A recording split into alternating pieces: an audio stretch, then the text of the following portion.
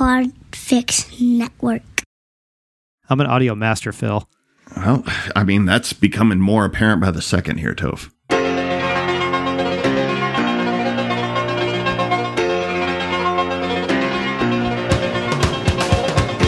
Okay, let's begin. Before I explain what we're doing today, I'd like to introduce a couple of very special guests. Both of them hail from a place that is an endless source of ridiculous news headlines. That's right, the state of Florida. First is a friend of mine and fellow podcaster and an insanely talented illustrator. Please welcome that illustrator guy, Phil Rude. How you doing, Toph? I'm great. Thanks for being here. Oh, I'm happy to be here. Well, like I said, we have a second guest. He is a glutton for punishment because he doesn't have just one podcast. He has two. The first is the award-winning Varmints podcast. The second is a bite-sized audio delight known as Chicken In with Chomo. Please welcome my pal, Elimination Paul Chomo. Thank you so much for having me. How are you, buddy? I am doing great. I have had a couple of adult beverages, and I am ready to roll. I think that is perfectly appropriate for what we're doing today. Oh, boy. It's the rock and roll lifestyle. Paul's living it right here. Yeah, he sure is. Great. Well, thank you both for being here. I think we're going to have a fun discussion. Let me just explain what we're doing, and then we'll get started. Whether it's apparent or not, we're on a quest to determine my all-time favorite song. So I searched my personal catalog of over 10,000 songs. I chose 256 of the most worthy songs. Then I created 4 64-song tournaments divided loosely by decade and type of music. Each of those is referred to as a stage. And the 4 stages make up a year-long mega tournament. The winners of each stage will be part of an Ultimate Final Four.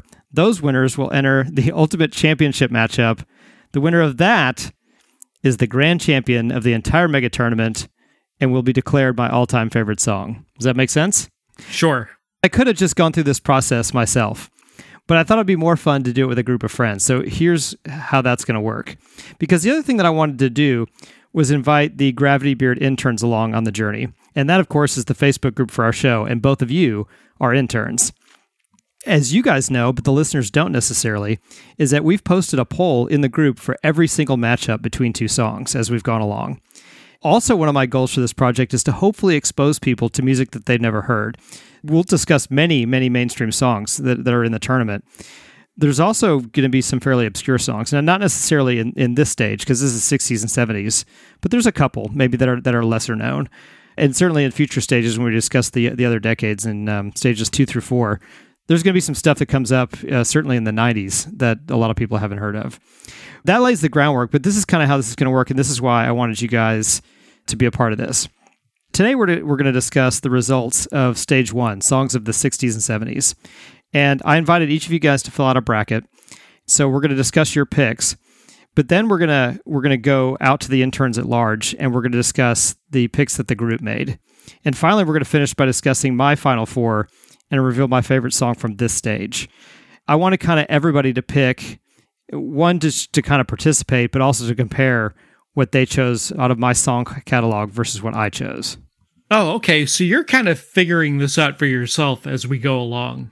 Yes. Cool. Yeah, that's exactly right. But also stacking up against popular opinion.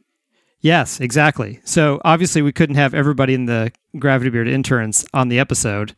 That's over 240 people. That would be an amazing episode.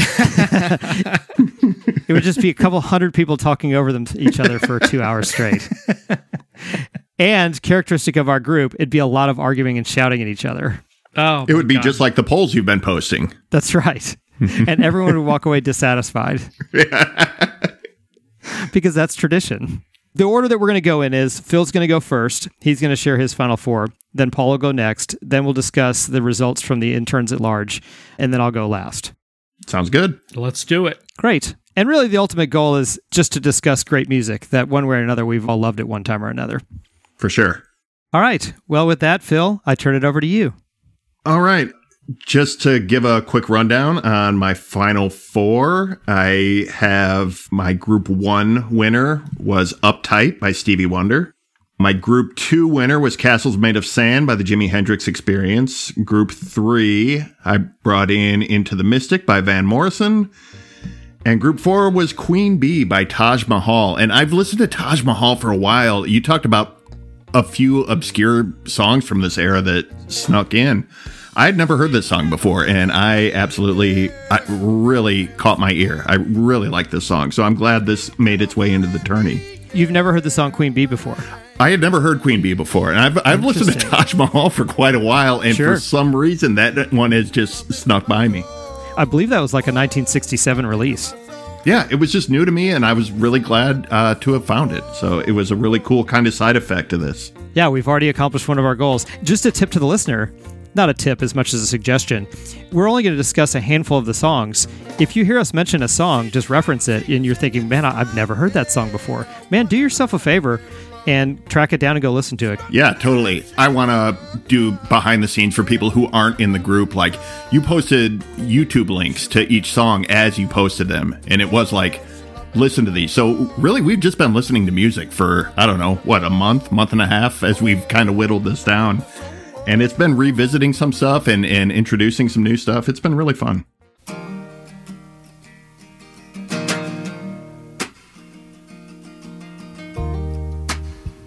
I got my top 2 songs out of those 4.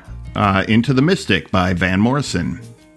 And Into the Mystic is from the 1970 Van Morrison album Moondance. This song did not chart on Billboard, but it has kind of been appreciated later on. Rolling Stone listed it at number 474 on their 2010 list of 500 greatest songs of all time. Wow. I don't think I knew that. It's really kind of wild because when you look at everything else on that album, like, it had some huge hits on it. But yeah, it did. For a song that didn't chart, it really, I think, has kind of built a legacy behind it. A BBC survey found that the cool vibe and kind of laid-back style of this song made it a favorite song of surgeons to listen to while they are performing operations.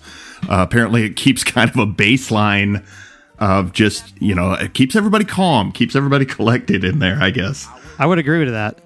I thought that was really interesting. An aspect of music you don't think about. Oh, what is my doctor listening to as he's cutting into me? Yeah, no kidding. I would have never thought of that. That's fantastic. That really is kind of cool. Elvis Costello listed Moondance as one of his favorite 500 albums and pointed out Into the Mystic as his favorite song of that album. Well, that's not an obscure album at all, even by Van Morrison, who's probably a little bit obscure, but if you haven't heard it in a long time, or if you've never heard it, definitely just revisit that whole album. It's terrific. That's one of those few albums that I've bought on several formats. I bought it on CD. I bought it digitally. I own the vinyl record. I think I have 2 copies of the vinyl record. It's an album I have double and triple dipped on. It's so good. Yeah, I agree.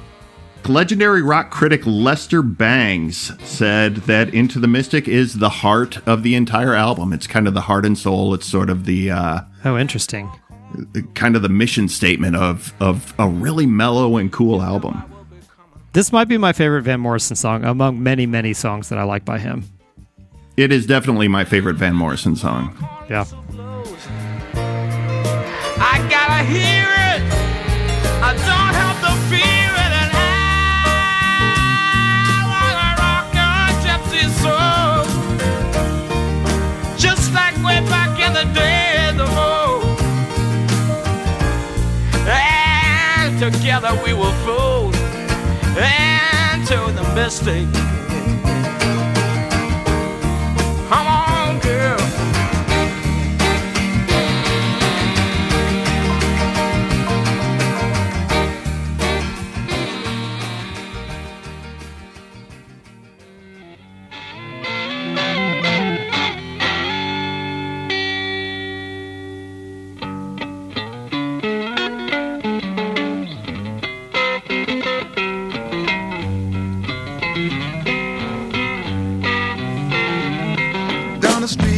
And rounding out my top 2, I have Castles Made of Sand by the Jimi Hendrix Experience. A little bit deeper cut of of Jimi Hendrix. You know, everybody knows like Hey Joe and Fire and Purple Haze. This came off the second Hendrix Experience album, 1967's Axis Bold as Love. The album peaked at number 3 on March 9th, 1968. But the song did not chart. Jimi Hendrix only had, I think, one top 40 song. Like, by technical standards, he's like a one-hit wonder. He really only charted with, I think, it was Hey Joe or Wind Cries Mary, something like that. Oh, wow. I never thought of it like that. Yeah, it's weird, right? Yeah. But you're talking about in the U.S., right? It's just listed as Billboard. I don't know if that's U.S. only or if that was worldwide. Doing some research on some other songs, I noticed that some artists did extremely well in the UK and just did mediocre in the US, or certain songs by certain artists. That could be the case because I think Hendrix lived in the UK for a while. He may have been a lot bigger star over there. Well, he actually was. He basically got famous in the UK and then came back to the US as part of the British invasion. Classic Hasselhoff move. Yes, he's the David Hasselhoff of classic rock. That's right. Many people have referred to him as that. No doubt about it. Toph, I'd like to turn it back around to you and ask you why you included this song and not one of the more mainstream songs, or not even like another cut like Are You Experienced, which I would have going probably all the way in my bracket. It's a completely subjective process by me, right? It's just my own sensibilities, and I've been listening to Hendrix probably, just like you guys probably have for a long time. So I went through the hits. Bold as Love is probably my favorite Hendrix song, and or Little Wing, and I think just those little bit deeper cuts from like this album and sort of his Band of Gypsys stuff going forward. Yeah, where he got a little weirder. One of my other favorite songs, which I don't even know if it shows up on your radar, is Wait Till Tomorrow. That's one of my favorite Hendrix songs. Oh, yeah.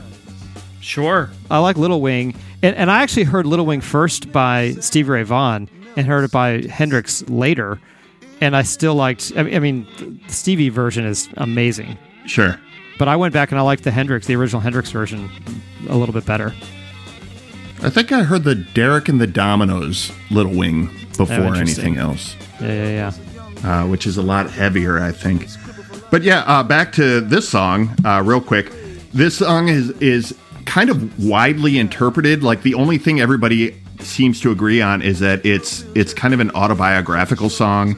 But family members and his biographers have they've said, oh, it's about Jimmy having to move around a lot when he was a kid, or it's about his mother leaving, or it's about his brother being removed, or his father's alcoholism. And it's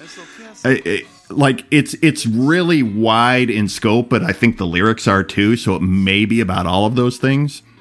But really, I think everybody is kind of just pointing to the fact that, like, Jimi Hendrix became more of a songwriter and sort of got more personal by this point in his career. And I think that's a really interesting part of this song, too. Plus, the backwards guitar at the beginning is just, it's badass. And it blows my mind a little bit every time I hear it. Yeah, I agree. So, Phil, those were your final two. Yes. Between those two songs, what was your pick as the best song of the 60s and 70s?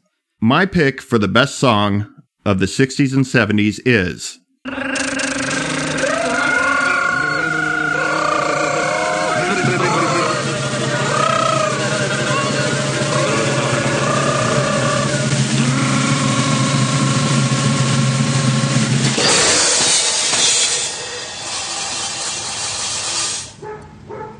Into the Mystic by Van Morrison. I love this song. I love the album. This is one of... My wife and I have wildly different musical tastes, but this is one that we like strongly agree on. It's kind of like one of our albums that we can just put on and just love that it's on in the house. And Into the Mystic is just, I think, one of the most beautiful folk songs that doesn't sound like a folk song ever. You know, like, it's just, it's got a little bit of Irish influence and still has that folksy guitar, and it's about mystical And it's just a beautiful song all the way around. I love it. I don't remember how or when I was first exposed to Van Morrison, but as soon as I was hooked. Of his catalog, I like a lot of his stuff, and I can't say that about a lot of artists. And Same. And this probably is my favorite Van Morrison song. And I do love the Moondance album. I love almost every song on it. And this is a deeper cut on a very popular album, but it's probably my favorite, if not my favorite Van Morrison song. So I have no problem with this pick as your favorite song of the 60s and 70s. Cool. Paul, why don't you go next?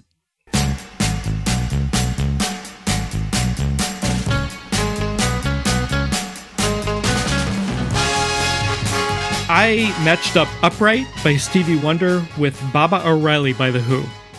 Stevie Wonder, I was introduced to him by Sesame Street when I was a little kid. That makes sense. Yeah, and they would periodically have musicians on like Stevie Wonder and Jose Feliciano. And Stevie Wonder always stuck with me. And when I was probably in my early 20s, I really went on a deep dive of Stevie Wonder, and because the internet did not exist back then, I had to buy the cassettes. Of course. Yeah, and Uptight really, really stuck with me.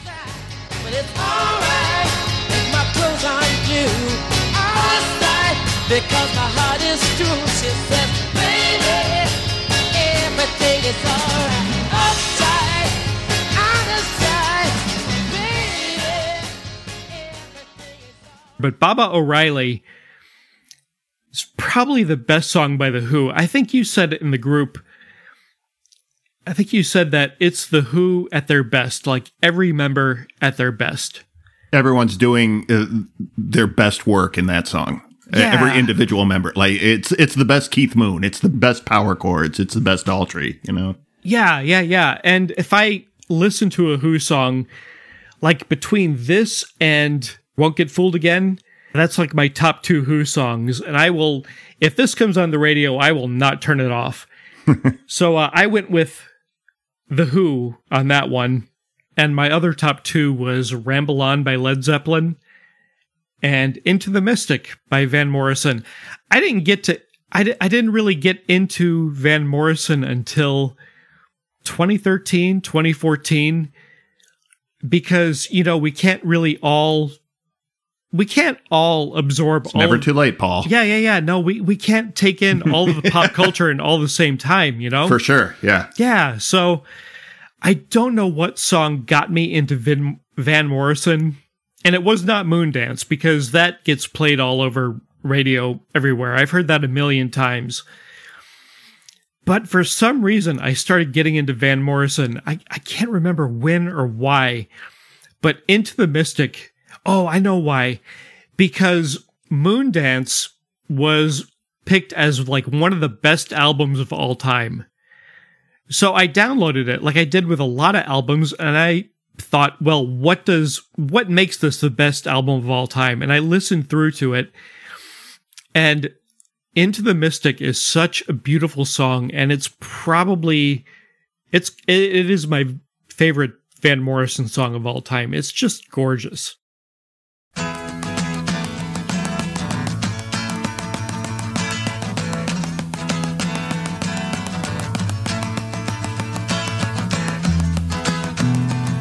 So yeah, that and Ramble On, which just is one of my top two favorite songs from Led Zeppelin of all time. This was such a hard Final Four. Oh my goodness. Oh yeah. I have a question for you, Paul. Please. Because there was a handful of Zeppelin songs in the tournament. Yeah. And maybe it's just how the tournament, you know, how the matchups went. But how did you end up with Ramble On versus some other Zeppelin songs from the pack? Led Zeppelin, by far one of my favorite bands of all time. Best rhythm section in the history of rock and roll. Probably Black Sabbath is the second best, but Led Zeppelin the best. John Bonham, John Paul Jones, and probably my top two favorite songs from Led Zeppelin are Ramble On and When the Levee Breaks. Oh my God, those are my. I was gonna. You pulled them out of my brain, man. That's it right there. Yeah. Those are the two. Yeah, Ramble On. John Paul Jones is bass throughout that whole song, and John Bonham just crushing it on the drums. Yeah. Man, it's hard to beat that song. Paul, before you reveal your selection, your final selection, I happen to have some fun facts about Ramble On as well. Oh, cool. Just a few. Please. This is from their 1969 album, Led Zeppelin II. They had very uninteresting names for their first 4 albums. did that go all the way to... No, 5 was Houses of the Holy, so they started naming their albums on their 5th album. Yeah, 4 is not officially named 4, though, either. Yeah, what's the other name for 4? People call it the Zoso album, Yeah. or it might even be self-titled. I'm not sure. It's really weird. In any case, this album was called Led Zeppelin II. It was their 1969 release. This song was, not surprisingly, like many of their songs, was co-written by Jimmy Page and Robert Plant. In 2010, the song was ranked number 440 on the list of the Rolling Stones 500 greatest songs of all time. The song's lyrics were influenced by Lord of the Rings by Tolkien. And until 2007, this was never performed live in its entirety at any Led Zeppelin concert. Really? Yeah, and then in June of 2008, Jimmy Page and John Paul Jones joined the Foo Fighters on stage at Wembley Stadium and performed the song from start to finish all the way through. That's the first time ever. No way. Can you believe that? That is amazing. Wow. Can you imagine being at that show, man? 40 years into the song's existence, it's finally played on stage from start to finish for the first time. Finally, when nerds rule the world, they feel safe enough to sing about Lord of the Rings in public. Right. Yeah, but for Tolkien fans, if you listen to the song, it's very obvious. There's very obvious references. Yeah. Yeah, they talk about Gollum in there, and Led Zeppelin 4 has a song called Misty Mountain Hop, which is it's from The Hobbit, the Misty Mountains, and the Battle of Evermore is from Tolkien. They were giant nerds, and you don't really realize it until you look back and you're like, oh, they were like comic nerds and fantasy nerds. It's really kind of cool to look back and see the coolest guys in the world were just a bunch of geeks, really. Well, yeah, you don't expect the biggest rock gods in the history of music to also be massive nerds. Right. But they were. They showed us all that nerds could get laid and gave us all hope. That's correct. Oh, that's amazing.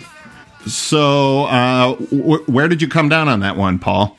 Okay, so my final 2 was Baba O'Reilly by The Who and Ramble On by Led Zeppelin. And I went back and forth on this probably since yesterday. Like all day yesterday, I went back and forth. And so my final pick was Baba O'Reilly.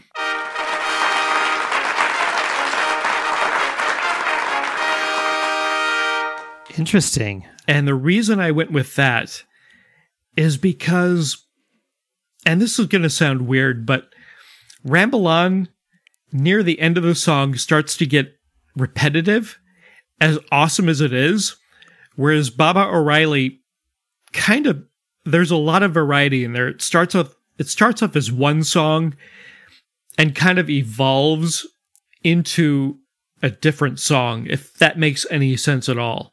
That is really, yeah, I get it. Yeah, it's a more interesting song.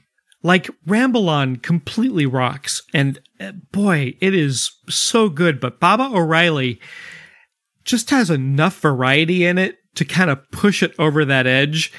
And Keith Moon always sounds like he's learning how to play the drums as he's playing the drums. It's the weirdest thing.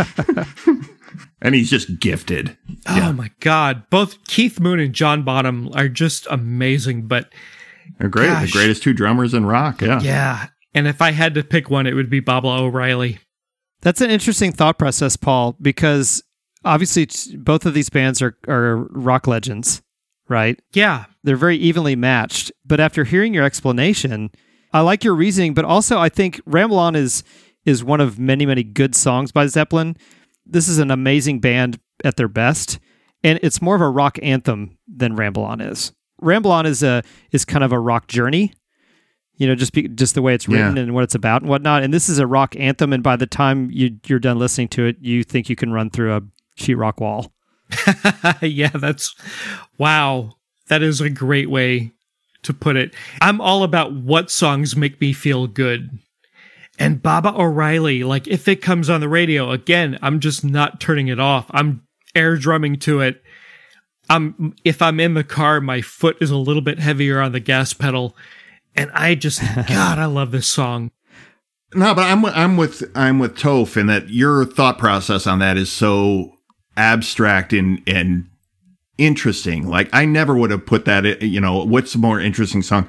I never realized that Ramble On has the Stephen King ending of rock songs, like it just peters out into nothing after the most interesting thing in the world, but yeah, Baba O'Riley does start you with this weird keyboard riff and then it brings you into something absolutely different. And then it takes you back out. There's a lot of variety in that song. And I never would have put that together in a comparison of these two songs. I was just like, oh, I like Ramble On better. But you explain it in a way. It's like, no, I get your choice. It's not my choice, but I totally get why you made it going through that process. That's awesome. Thank you. Well, what I would say is that, listen, getting together with a group of people of any size or any type of people and discussing which song do you like the best, including this example of that, is 100% a subjective exercise. For sure. So whatever anybody picks and whatever their reason is, you can't argue really that reason. That's their reason. We're not breaking these down scientifically, which some people can do. And most of the time when you pick a song as one of your favorite songs or that you choose it over another song, it's because it made some sort of personal impact on you. It was played at a certain point in time or a certain experience, or so you emotionally connected it to a thing, and that's why you like it. It's personal and it's subjective. Cool. Well, okay. Thanks to both of you guys. What I want to do now is I want to go through and discuss the final four of the GBI, which again is the Gravity Beard Interns. That's our Facebook group.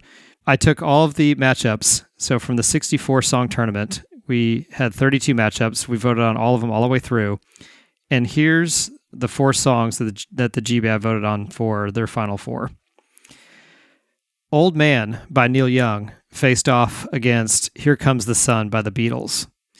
And then In My Life by the Beatles faced off against Tiny Dancer by Elton John. And this was it's funny, none of us picked a Beatles song, but there were a lot of Beatles songs in this grouping. When it came down to it, only one Beatles song survived, and the championship matchup from the GBI ended up being Tiny Dancer by Elton John versus Here Comes the Sun by the Beatles. Before we get into those two songs, let's just jump in. Where do you guys stand on Elton John, who actually is in, I think, the second round of his farewell tour? My wife saw him like a year and a half ago in Miami. She said it was a great show.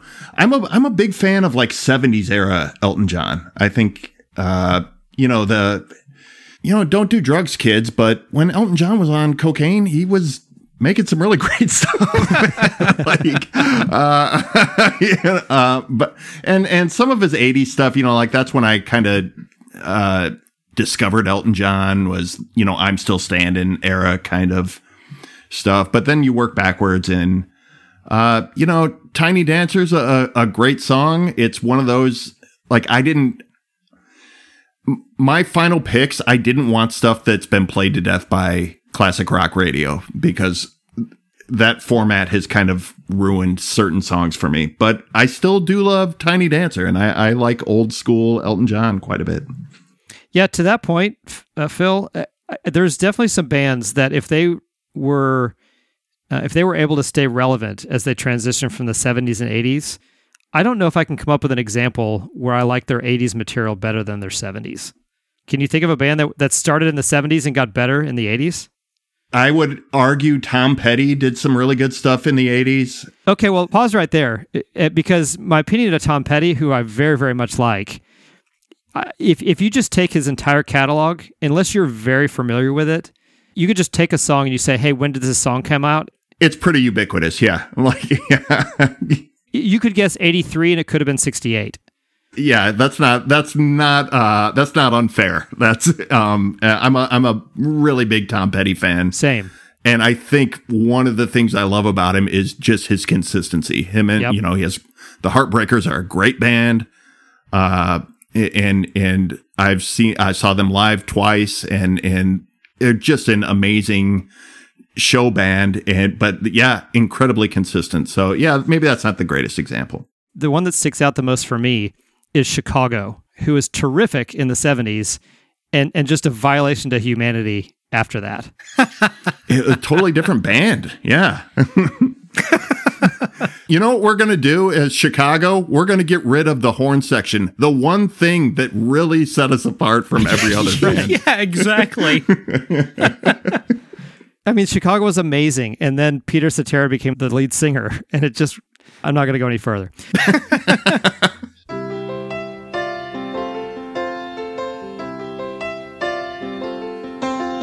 Just a little bit of background on Tiny Dancer by Elton John. So, of course, it was written by Elton John and his writing partner, Bernie Taupin. Taupin stated in a 1973 interview in Rolling Stone that the song is about Maxine Feebleman, his wife at the time. Tiny Dancer is the opening track on Elton's fourth album, Madam Across the Water, released in 1972. It was certified triple platinum in 2018, which means it sold 3 million copies of just that song as a single. That's crazy. Wow. Surprisingly, it only made it to a triple platinum song, only made it to 41st on the Billboard's Hot 100 in the US, and only made it to 70 in the UK. It's appeared in tons of places in pop culture, and I think it really experienced a pretty big resurgence in the memorable scene from the 2000 Cameron Crowe film Almost Famous. Almost Famous, yeah. Yeah, which is a very, very good film. Yeah, that's where I first heard it.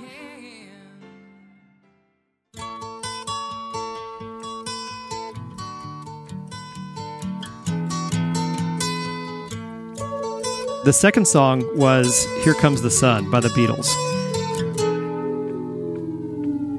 Here comes the sun, doo-doo. Here comes the sun. I say it's alright. Quick positioning statement by both of you. Where do you stand on the Beatles? I know where this is going. I'm a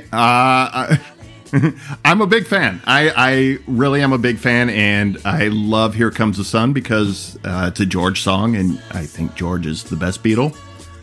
But that said, in doing a lot of these polls, I'm like, they're one of my favorite bands as a whole, but picking out individual songs, I don't know that I pick a ton of Beatles songs to be at the top of my list.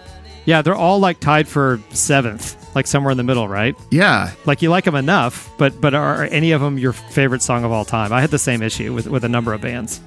Paul, go ahead. What's your thoughts on the Beatles? The Beatles in general are not my favorite band, despite the fact that I'm pretty sure my mom partially named me after Paul McCartney because she's a huge Beatles fan. And I distinctly remember when I was 4 or 5 years old, because she taught piano for about 25 years, she had a Beatles songbook, and I would stand by her piano while she was playing and sing along to all the songs. So I really should be a Beatles fan, but somehow they never landed on me.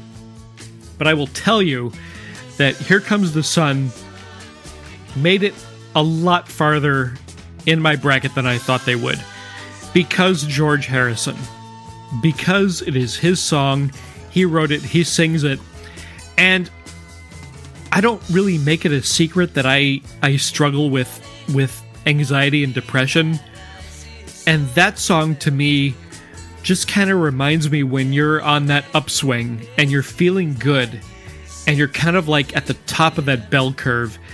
That song feels really, really good, and I think he was actually at that point when he wrote the song. And so that song, of all the Beatles songs, really kind of lands with me. And I really relate to it. So, I pick against the Beatles every chance I get. But this one made it really, really far for that reason.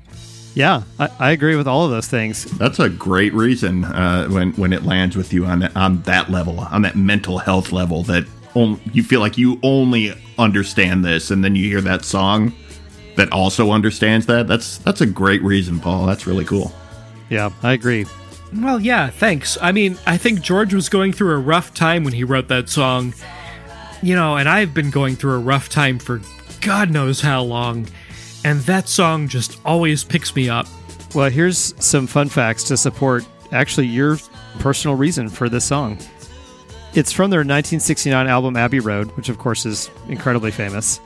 It was written by George Harrison and is one of his best-known compositions for the Beatles. He wrote the song in early 1969 at the country house of his friend Eric Clapton. The song is about his relief at the arrival of spring and the temporary respite he was experiencing from the band's business affairs. If you read further into that explanation, it talks about how he was basically playing hooky from some meetings that he was supposed to be at. And, you know, they put it in a really simplistic way, his relief of the arrival of spring. I interpret that to mean exactly what you just described as the reason why you like the song. And so I think I don't know if you're speculating or if you read it somewhere, but I think you're exactly right about where George's head was at when he wrote this song. And it received critical acclaim from music critics. Here Comes the Sun gained for Harrison the level of recognition as a songwriter that had previously been reserved for his bandmates John and Paul. The final fun fact, which I thought was really interesting, John Lennon did not contribute to this song because he was recovering from a car accident. Oh, wow. Yep, so he was not on this track. And he was probably also pouting because it was better than anything he had ever written. Yeah. He was faking recovering from a car accident, and he was actually pouting. That's the story behind the story. Me and Yoko were in a car accident. We won't be in today. And one final fun fact, as of September of 2019, it was the most streamed Beatles song in the United Kingdom with over 50 million plays. Really? Wow. Yeah. I thought that would have gone to, Wow. like, I Want to Hold Your Hand, or one of those songs. That's amazing. That was the championship matchup, Tiny Dancer by Elton John versus Here Comes the Sun by the Beatles, two music legends. And in the end, the interns chose for their favorite song from the 60s and 70s...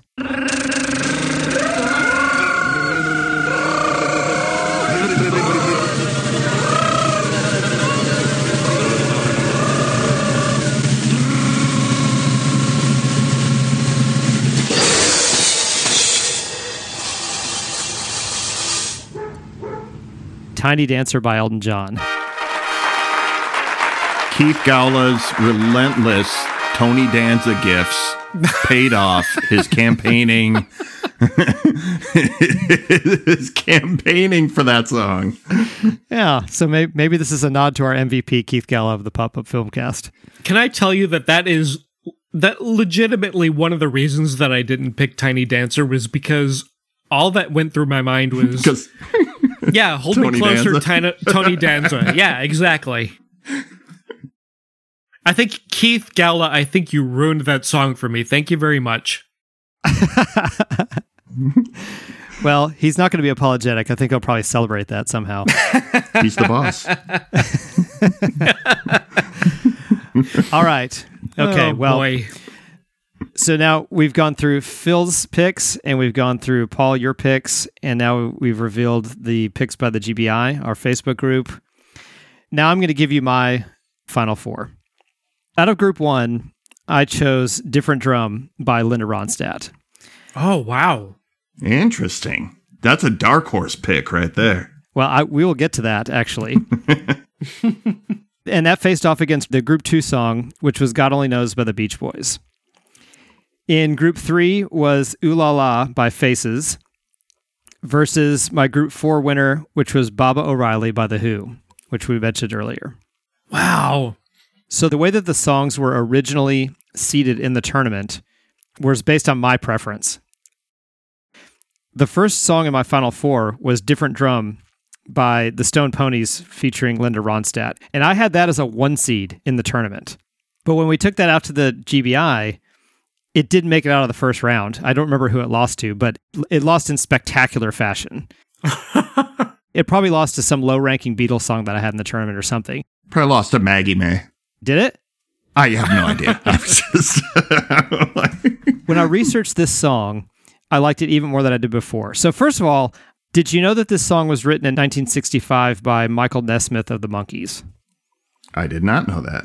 Wow. And the first recording of it is by a northern bluegrass band called the Greenbrier Boys, who recorded it in 1966. So real quickly, I want to play you the first recorded version of this song by the Greenbrier Boys.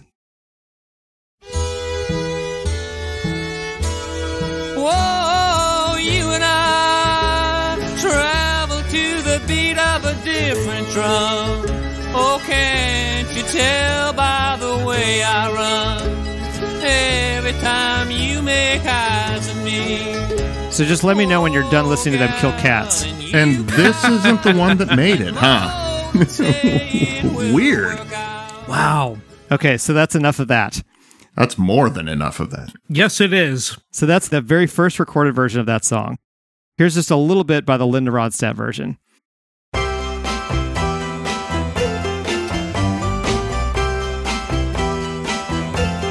It sounds insanely fast next to that other one. I agree. And it is. It's much faster. This whole song is like 2 minutes and 45 seconds. It's wicked fast. I'm not going to play the whole song, but just listen to the music arrangement and her voice, how silky smooth it is, and just the emotion behind it. It's a completely different song. Okay. That's the first recorded version, and of course my favorite version. And really, that's the version of that song that everybody knows, right? Right. Here is the Michael Nesmith version of that song, the guy that wrote the song. So everybody's familiar with the Monkees. You know the Monkees sound. Basically, they were a Beatles ripoff, that it was a television show. And he actually, after the Monkees, which didn't last that long, went on to produce and write a bunch of music. And here's his song that he wrote in 1965.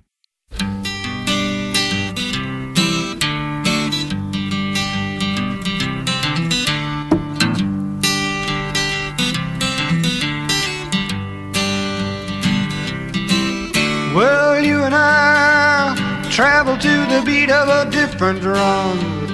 Can't you tell by the way I run? Every time you make eyes at me. Yes, you cry in the morning. He sounds like he's on the fringe of like outlaw country of the day. Like not quite hip enough to be hanging out with Waylon Jennings, but he's trying. Not quite as good as the Linda Ronstadt version, but way better than the first version you played for us. Right. Yeah. Oh my God. I didn't know he wrote it. I'd never heard that version, the original version. I actually really, really like it. I kind of dig it. It's not horrible. No. He was like a country musician before the Monkees or something, wasn't he? Him and I think the other guitar player were like the two non-actors. They were like the two musicians. Yeah, I think you might be right. Nesmith offered that song to the Monkees, but the producers of the TV show turned him down. And the Stone Ponies version with Linda Ronstadt was recorded in 1967. And she was only 21 at the time when she recorded it. So when you hear that, that's 21-year-old Linda Ronstadt. He didn't record his own version of the song until 1972. His version actually contains 4 verses as opposed to the 3 that Ronstadt did. So that song was Ronstadt's first hit single. It was 13th on the Billboard Hot 100. The Stone Ponies had intended to record an acoustic ballad version of that song, but producer Nick Venet opted for a more complex instrumental approach, including strings and a harpsichord, played in Baroque style, and largely improvised during the recording. As a result, Ronstadt was actually the only member of the Stone Ponies who performed on the record. The rest of the band did not. Huh. Weird. Now, furthermore, Nesmith loved her performance of the song, saying that Ronstadt's performance of his song infused it with a new level of passion and sensuality. And in later performances of the song, Nesmith would often sing the closing verse in the same singing style that Ronstadt did. So if you saw him perform it live, which I didn't know he did, he actually went back and did her version. Oh, wow. Wow. Yeah. So it's almost like cyclical. That is so interesting. I pulled it up on my phone. Would you like to hear what it lost to in the discussion group? Yes. I Second That Emotion by Smokey Robinson got twice as many votes as that song. Twice. Yeah. That's fair. I love Smokey Robinson. That's a great song. Smokey Robinson's great, yeah. Yep, you can't be mad about that. But Smokey Robinson was the lowest seed in the tournament. He was a 16th seed and knocked out basically by my pick in my Final Four. Wow. How much do you guys know about Linda Ronstadt? Not a ton. She just was, I think, always there. Like in AM radio days, it was like you would hear Linda Ronstadt songs. She was, I know she sang with Barney Gumble on the Mr. Plow episode of The Simpsons. She did Barney's commercial when he was the rival to Homer's snowplow business. Yeah. And I'm probably stepping on my own toes here. Was she who the Eagles originally were playing for? Yep. Yes. That's correct. Okay. Yep. Here's just a couple of facts that you may not know about Linda Ronstadt. She's now retired, but over her career, won 10 Grammy Awards, 3 American Music Awards, 2 Academy of Country Music Awards, and an Emmy. Many of her albums have been certified gold, platinum, or multi-platinum. So she's won a Tony and a Golden Globe, and as I mentioned, an Emmy, which means she's only an Oscar away from... From EGOT? That's correct. Linda Ronstadt is only an Oscar away from being an EGOT recipient. Wow. She was inducted into the Rock and Roll Hall of Fame in 2014. In 2019, she received a star on the Hollywood Walk of Fame and was among 5 honorees who received the 2019 Kennedy Center Honors for Lifetime Artistic Achievements. Gosh. She is way more decorated than I think most people realize. Can I throw one more thing in there Sure. that may be of interest? I'm going to call her out. Joelle from the Mouse and Weens podcast has a connection to Linda Ronstadt. Really? And Wow. Yes. Her mother knew her. And it is, I'm not going to try to relate the story. It is in a recent episode of the Mouse and Weens podcast where they talked to their mother, and she sang with Linda Ronstadt at one point. Holy smokes. Wow. Man, that's awesome. So there you go. Pretty obscure choice, I guess, on the surface to be in my Final Four, but it was my 1 seed, even though it got crushed by Smokey Robinson. That really is not a top 4 pick I saw coming. No, I understand, but it is for me. But again, that's an example where I don't love Linda Ronstadt's catalog. I don't have a bunch of favorite Linda Ronstadt songs. It's really just that one that just hit me at some point. That's cool.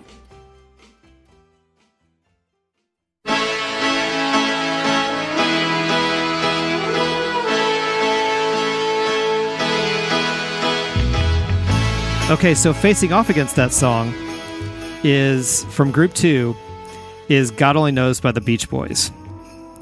Where do you guys stand on that song or on the Beach Boys? I never got the Beach Boys. My mom is a huge Beach Boys fan, so I kind of just grew up listening. It was kind of just always there. They're one of those groups that's, like, ironically, they're the Beach Boys. They're the surf group. I hate all their surf music, but, like, some of their stuff, like God Only Knows, some of their, stuff from, like, Pet Sounds and Sloop John B and stuff like that, I really think is good. I think it's well-produced pop music. Yeah, you've really had a knack for choosing either my favorite song from a certain group or my really not favorite song from a certain group. Completely opposite. Yeah. And this is an example of my favorite song from the Beach Boys. Well, this is the only song that I like by the Beach Boys. I don't like the Beach Boys at all. Interesting. If you play even a couple of notes from any of their typical stuff, just their surf sound, I have no interest. Like, I want to get away as quickly as possible. I hate surf music. So everybody knows the Beach Boys. They're from LA, specifically Hawthorne, California. Beach Boys actually started as a garage band with the brothers plus a couple of other people. They were managed by their father, Murray Wilson. So they started in 1961, but in 63 the band gained national prominence with the string of top 10 singles, all of which I hate. I hate all of them. Brian Wilson, one of the brothers, basically has been the leader of the band the entire time, except for some brief moments in the band's history. So in 65, 4 years into their history, they abandoned their beach-going themes for more what they described as more personal lyrics and ambitious orchestrations. which is exactly what this song is. So this song comes from the 1966, basically their seminal album, Pet Sounds. Now, did you know that Pet Sounds, 5 years into their existence as a band, was their 11th studio album? 11th? And did you know that almost none of the Beach Boys actually played on that album? That's right. What's funny about this album, though, is that it was initially met with lukewarm critical and commercial success in the United States, but in the UK, the album was hailed by critics and peaked at number 2 in the UK Top 40. Most of this album, about 8 songs, were written by Brian Wilson and a guy named Tony Asher, who was never part of the band. He was just a songwriter at the time, who wrote with a lot of different people. So it was released on July 11th of 1966, and this was a B-side. Did you know this song was a B-side? No. No. What was it the B-side of? Of Wouldn't It Be Nice? Really? Which I hate. Really? It's not a surf song. No A-sides for Toph. Yeah. If it even slightly resembles the typical traditional Beach Boys sound, I'm out. But the funny thing is that it was an A-side in other countries, including the UK, again, where it was very, very successful. The song was actually sung by Brian's younger brother, Carl Wilson. And to your point, Phil, that you mentioned, it was produced and arranged by Brian using unorthodox selection of instruments, including French horn, accordions, sleigh bell, harpsichord, and a quartet of violas and cellos. Most of those instruments is not anything that the rest of the band played. Yeah, that's weird. It's almost like he hired an orchestra instead of his band.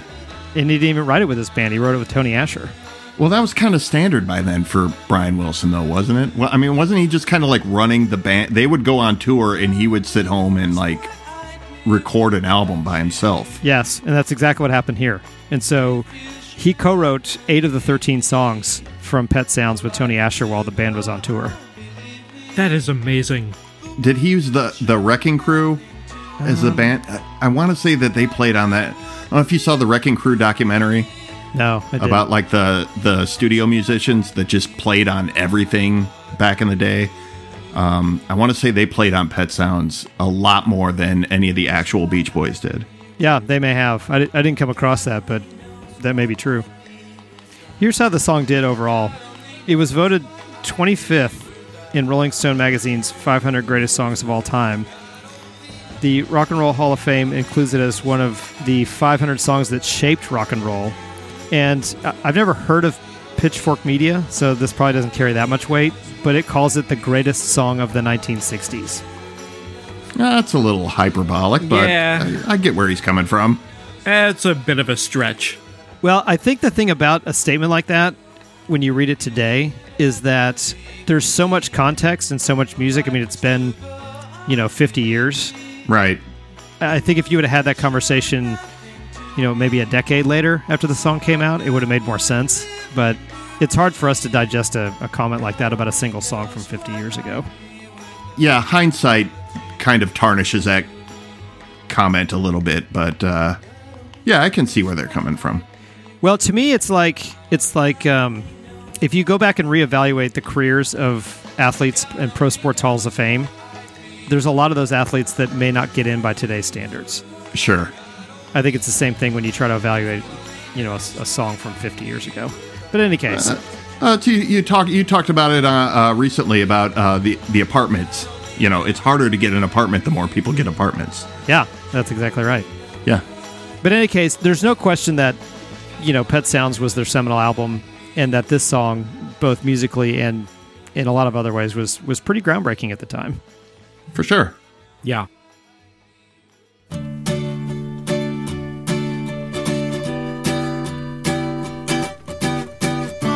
Okay. My third song and my final 4 was Ooh La La by The Faces. I'll accept that. Now, I think there's a note about this, Phil, that I think you're going to like in particular. The Faces, for those that don't know, and I didn't know much about The Faces, was an English rock band formed in 1969 by members of Small Faces after lead singer guitarist Steve Marriott left to form the group Humble Pie, which is a band that I've heard of and I know nothing about. Peter Frampton was in Humble Pie. Okay. The remaining Small Faces were joined by Ronnie Wood, who of course is Rolling Stones. the guitar player for the Rolling Stones, and Rod Stewart, who did lead vocals, both from the Jeff Beck group, which I did not know that Rod Stewart was anywhere near Jeff Beck at any point. And so the new lineup, they just dropped small and just stuck with Faces. The first time I heard this song was when it was on the soundtrack of the 1998 movie Rushmore, the Wes Anderson film. Have you guys seen that? I love that movie. Yes, absolutely. Okay, I do as well. And it plays over the closing credits. That's the first time I'd ever heard this song. And so, of course, I downloaded it. I downloaded the entire soundtrack, loved most of it. On Napster. Yeah, probably on Napster. I admit to nothing. It was perfect for that scene at the end. And the more I listened to it and I got more into the lyrics of the song, just made me like it more and more. The song describes a dialogue between a grandfather and grandson, with the elder man's warning the younger man about the perils of relationship with women. Here's what you may not know about this song. The song was written by Ronnie Lane and Ronnie Wood. Did you guys know that? I did not. No, I didn't. It was the title song for the band's last studio album titled Ooh La La, and it was also the last track on the record. Have you listened to this close enough to know who sings this song? I only got into the song because it was in the tournament, and it was like the first time ever hearing this song. Is that right? Wow. Yeah, absolutely. Well, That is wild. I don't know how you avoided this song that long. I don't either. so Phil, do you have a guess as to who actually is lead vocals on this song? I assumed it was Rod Stewart, but am I going to be surprised? You are going to be surprised. The lead vocals were provided by Ronnie Wood. No kidding. I had no idea he sang anything at all. Well, he doesn't really. It was a rarity in the band's catalog because the lead vocals, of course, were sung by Rod Stewart, who only does lead vocals. He virtually doesn't play any instruments. Yeah. And occasionally Ronnie Lane would sing vocals. And Stewart and Lane both recorded lead vocals for the song, but neither were satisfied attempts. So Stewart, who's the lead singer for the band, records it. They don't like it. They're like, okay, well, Ronnie Lane, why don't you try it? Didn't like that one either. And their producer, a guy named Glenn Johns, suggested Ron Wood sing it. They responded, well, that's ridiculous. He doesn't sing. He doesn't sing anything. He might provide some backup vocals, maybe, but he doesn't do vocals. He sang the song, and they all loved it. As a result, and this is the note that Phil's going to like the most, since Stewart didn't do the vocals, he's not on the track at all. Take that, Rod Stewart. Go cry in your mandolin. Yeah, so I don't know that I could name another song by Faces, so I guess I'll say this is my favorite song by them. And ironically, it doesn't involve their lead singer, Rod Stewart. So does he not get any royalties for this? God, that's a great question. I don't know. No. Ooh, can I listen to this guilt-free now? Yeah, And know that I'm not contributing? I would guess that he's high and dry. quite possibly. Yeah. But then if you go back and listen to it, knowing that Ron Wood sang the vocals, you go, oh, sure. Because he's not a singer, but it's exactly what the song called for at the time. Yeah, it's not a polished vocal, but I would say neither is Rod Stewart. I mean, it's a little more ragged, I guess. Yeah, I'm going to have to listen to this again with fresh ears, but that's really interesting. Yeah, I thought so too. I already love the song. It made me love it a little bit more knowing that a guitarist, a very, very accomplished guitarist who doesn't do vocals, was the lead singer on such a great song. I just love that fact. It does make me like the song more. It's not like when they would have Ringo sing a song and everybody knew it was Ringo. Right. Like this is him, and he does kind of sound like Rod Stewart. And I guess he probably just sounds like the song. Like he fits the song. So that's kind of cool. Oh yeah, 100% fits the song. As a matter of fact, when I've seen, obviously, when you look at the name of the title, it says, oh, it's Ooh La La by Faces. Well, I didn't know who that was. I didn't care. I just liked the song. And then somehow I came across the fact that Rod Stewart was the lead singer of Faces. And then I went back and listened to the song, and I was like, that's not Rod Stewart. Like, I'm 100% certain that's not Rod Stewart. But then I never dug into it until preparing for this episode. I was like, oh my God. Because I also, knowing nothing about Faces, I didn't even know that Ron Wood was in Faces. I just knew him as the guitarist for Rolling Stones. And so just to put all of those fun facts together, again, just made me like the song all the more. That is so cool. Cool.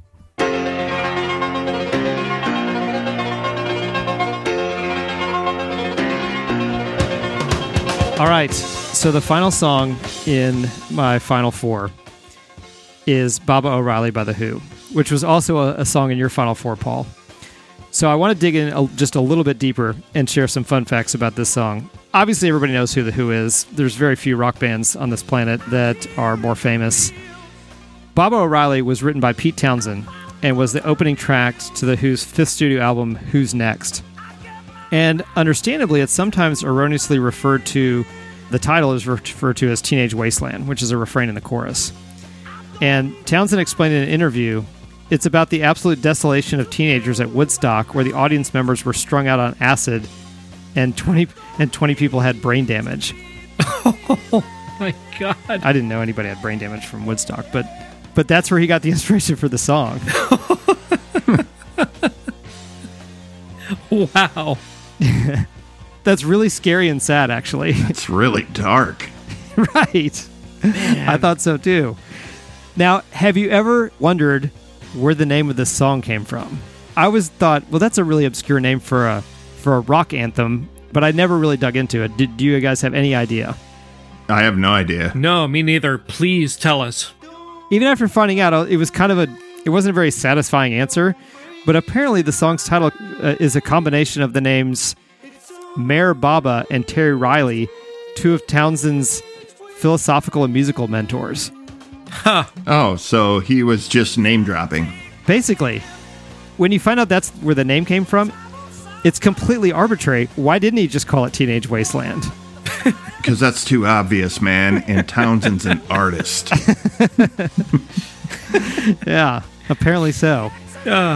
Townsend originally wrote Baba O'Reilly for his Lifehouse project, which I had never heard of, which was a rock opera intended as the follow-up to The Who's 1969 opera, Tommy, which I never really got into Tommy, and when I found out they had done a rock opera, it piqued no interest in me whatsoever. I have that album somewhere.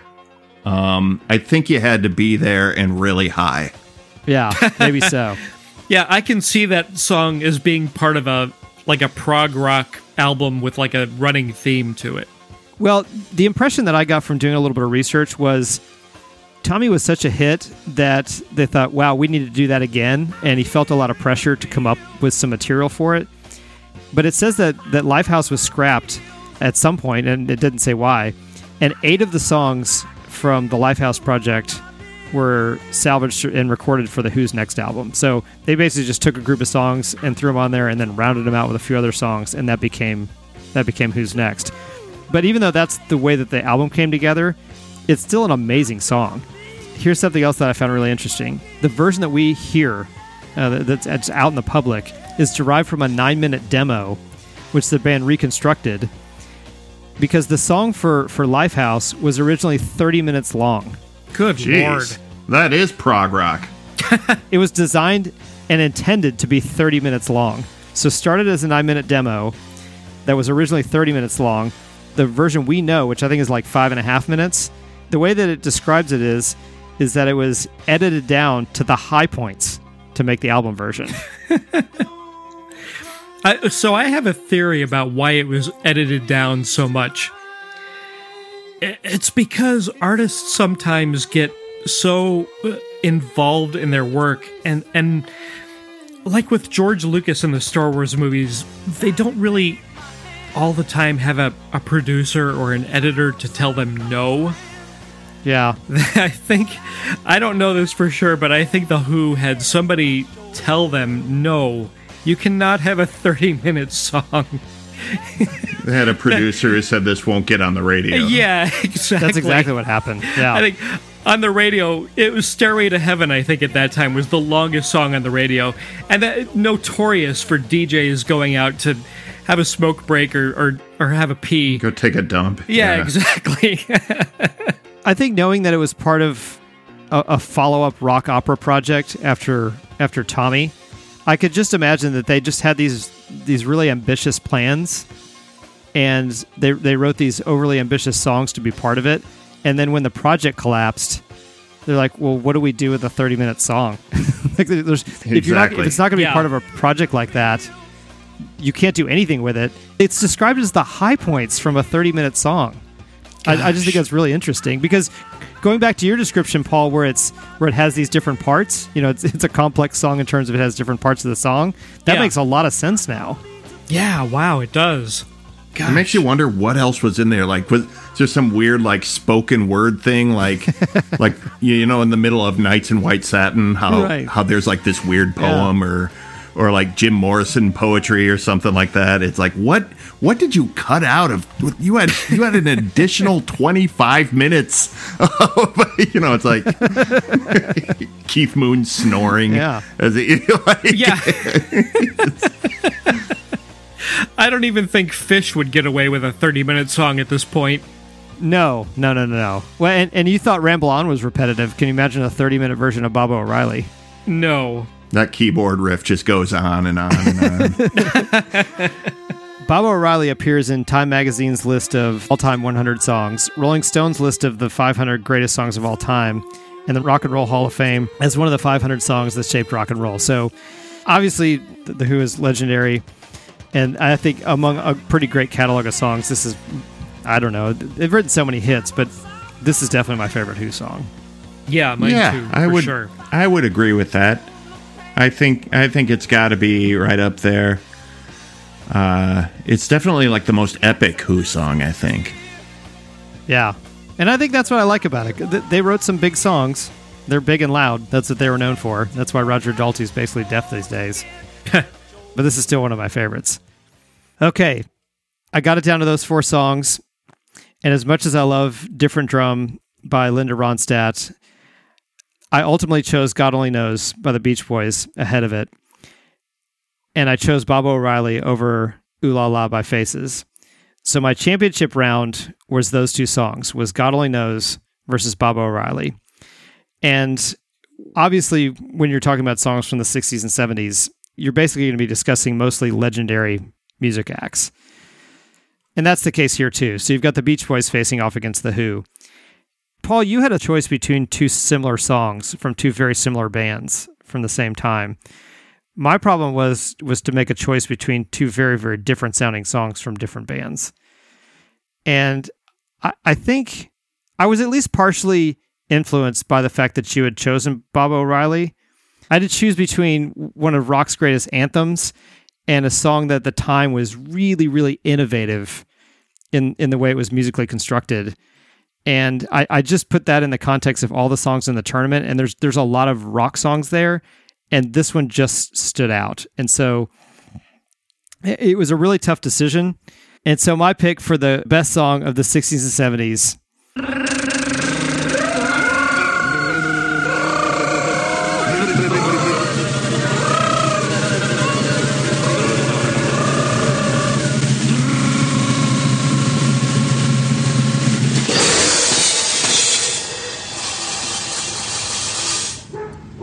is God Only Knows by the Beach Boys.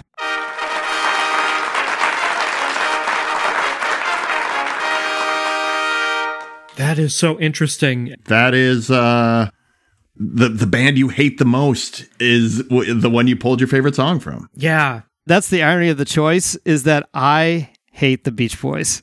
That's really amazing. That is a really, really good song. And boy, the thing about this contest or this tournament is that there's really some hard choices to make. And there's also like some really good opportunities to hear new songs that you haven't heard before, like that Ooh La La song and that Cat Stevens songs that was in the tournament. Yeah, The Wind. Yeah, that was a beautiful song. There's some great Cat Stevens, yeah. So you can't really argue with that. That was one of my goals for this whole process was, revisit and re-expose yourself to some songs that you hadn't listened to in a long time that you think you really know, but this time listen to them more closely. And I think that's what happened when I listened to God Only Knows. It's one of the few songs that the more I listen to it, I like it more, because then I get more deeply into the music, and then I get more deeply into the lyrics, and then now I've done the research, and then you just kind of love it, and you have an appreciation for it, and you just put it in the context of the time that it came from. And even amongst some really, really great music, I mean, we've just had a long discussion about songs from probably one of the best 10 or 15 year period in maybe in music history. And even in that context, it still stands out. But like you said, Paul, there was a lot of tough choices. I do want to say, just on the time period this came from, like, we're all right around the same age. This is before probably any of us, this was current music before all of us were kind of picking our own music out. Yeah, definitely. Yeah, probably. absolutely. I know as far as I've always listened to music older than me, since high school. So, I've listened to a lot of this stuff for years, but, this stuff predates us and, to really get into it. It has been with us through our whole lives, and to go back and listen to some of it with fresh ears, and some of it I'm going to go again. Yeah, I'm going to listen to that Faces song and listen to the vocals a little closer now. Yeah. It has been a really cool experiment so far. I've really enjoyed this last few months of this. Yeah, me too, for sure. Good. I'm glad to hear you say that, because that was the intention of the entire thing. Cool. Well, we did it, guys. We did it. We did indeed. Paul, did you have any thoughts before we go? No, I mean, just to kind of echo what Phil said, this has been a really, really interesting tournament so far. It's introduced me to a lot of music that I haven't heard before, which I didn't think was possible. And I don't know, it's been a lot of fun. It's really been challenging my opinion of music. Like, it's really gotten me to see these picks in a different way. Even if they're songs that I've heard before, I'm really starting to listen to them for what they are. And it's really changing my perspective. That's great. I'm so glad to hear that. Well, and just a reminder, this is just stage one. There's going to be 3 more 64-song tournaments. It'll all be broken down loosely by time frame. And the 3 of us are kind of kids of the 80s. And so that's what we're going to get into next. The next 64-song tournament is going to be mostly songs from the 80s and a little bit left over from the 70s, and then it's going to dip into the early 90s. But the main part of it, this next round, is going to be from the generation from when we were children. So that should be interesting, too. This is going to be really interesting. Yeah. I don't think the 80s have aged particularly well. Some of it has, a lot of it has not. And so I'm really interested to see what comes through in this stage of the tournament. I'm really looking forward to this. Well, it kicks off in just a few days. Awesome. For those of you that are listening, if any of this sounds interesting to you, then please jump in, come join the group. By the end of the year, we'll do 3 more episodes like this one, and a final episode where we reveal a champion of the entire thing, which that's going to be what I'll declare as my favorite song. I think we'll also run a poll after this episode so that the group can tell us which one of us got it right. Ooh, all right. The People's Choice Awards. That's the right. Intern's Choice Awards. Anyway, guys, thank you so much for being here. Thank you. Oh, thank you. Yeah, you bet. Phil, is there anything you'd like to plug before we go? At PhilRude75 on Instagram. If you go there, you can see the drawing I did of Gollum and Jimmy Page during the recording of this episode. Wow, really? Cool. Yeah, really. I just posted it. That is so cool. All right. Well, if you want a tangible proof of Phil's illustration skills, then you have it immediately. Paul, what would you like to plug before we go? I'm the host of the Varmints Podcast. It's a family-friendly podcast about animals. And check it in with Chomo, which is kind of like my little creative sandbox where if I have something to say, I go on and say it, and it's a lot of fun. I love it. Yeah, both shows are great, so check them both out. And Thank you. they're both part of the Podfix Network. Definitely. Okay, just a few credits before we go. If you'd like to participate, hear some great music, and vote in the tournament, come join us in our Facebook group. It's called the Gravity Beard Interns. You can also call us on the hotline if you like. That number is 321-465-2180. If you don't mind, please take a moment to subscribe, rate, and review us on Apple Podcasts or wherever you listen to the show. Also, tell a friend. Word of mouth is the best way to help grow an independent podcast like this one. Gravity Beard is a proud member of the Podfix Network. To find other great shows consistently creating platinum-level content, go right now to podfixnetwork.com or search @Podfix on Twitter. You can also listen to our show on Radio Haver. Search the show notes for details. Music on the show is by Silent Partner. You can find them on the YouTube audio library. Thanks again to my friends Phil and Paul for appearing on today's episode. I'm your host, Toph. You've been listening to Gravity Beard. It's what your ears will want to be listening to. Say goodbye, fellas. Goodbye, fellas. Bye. Gravity Beard is a proud member of the Podfix Network.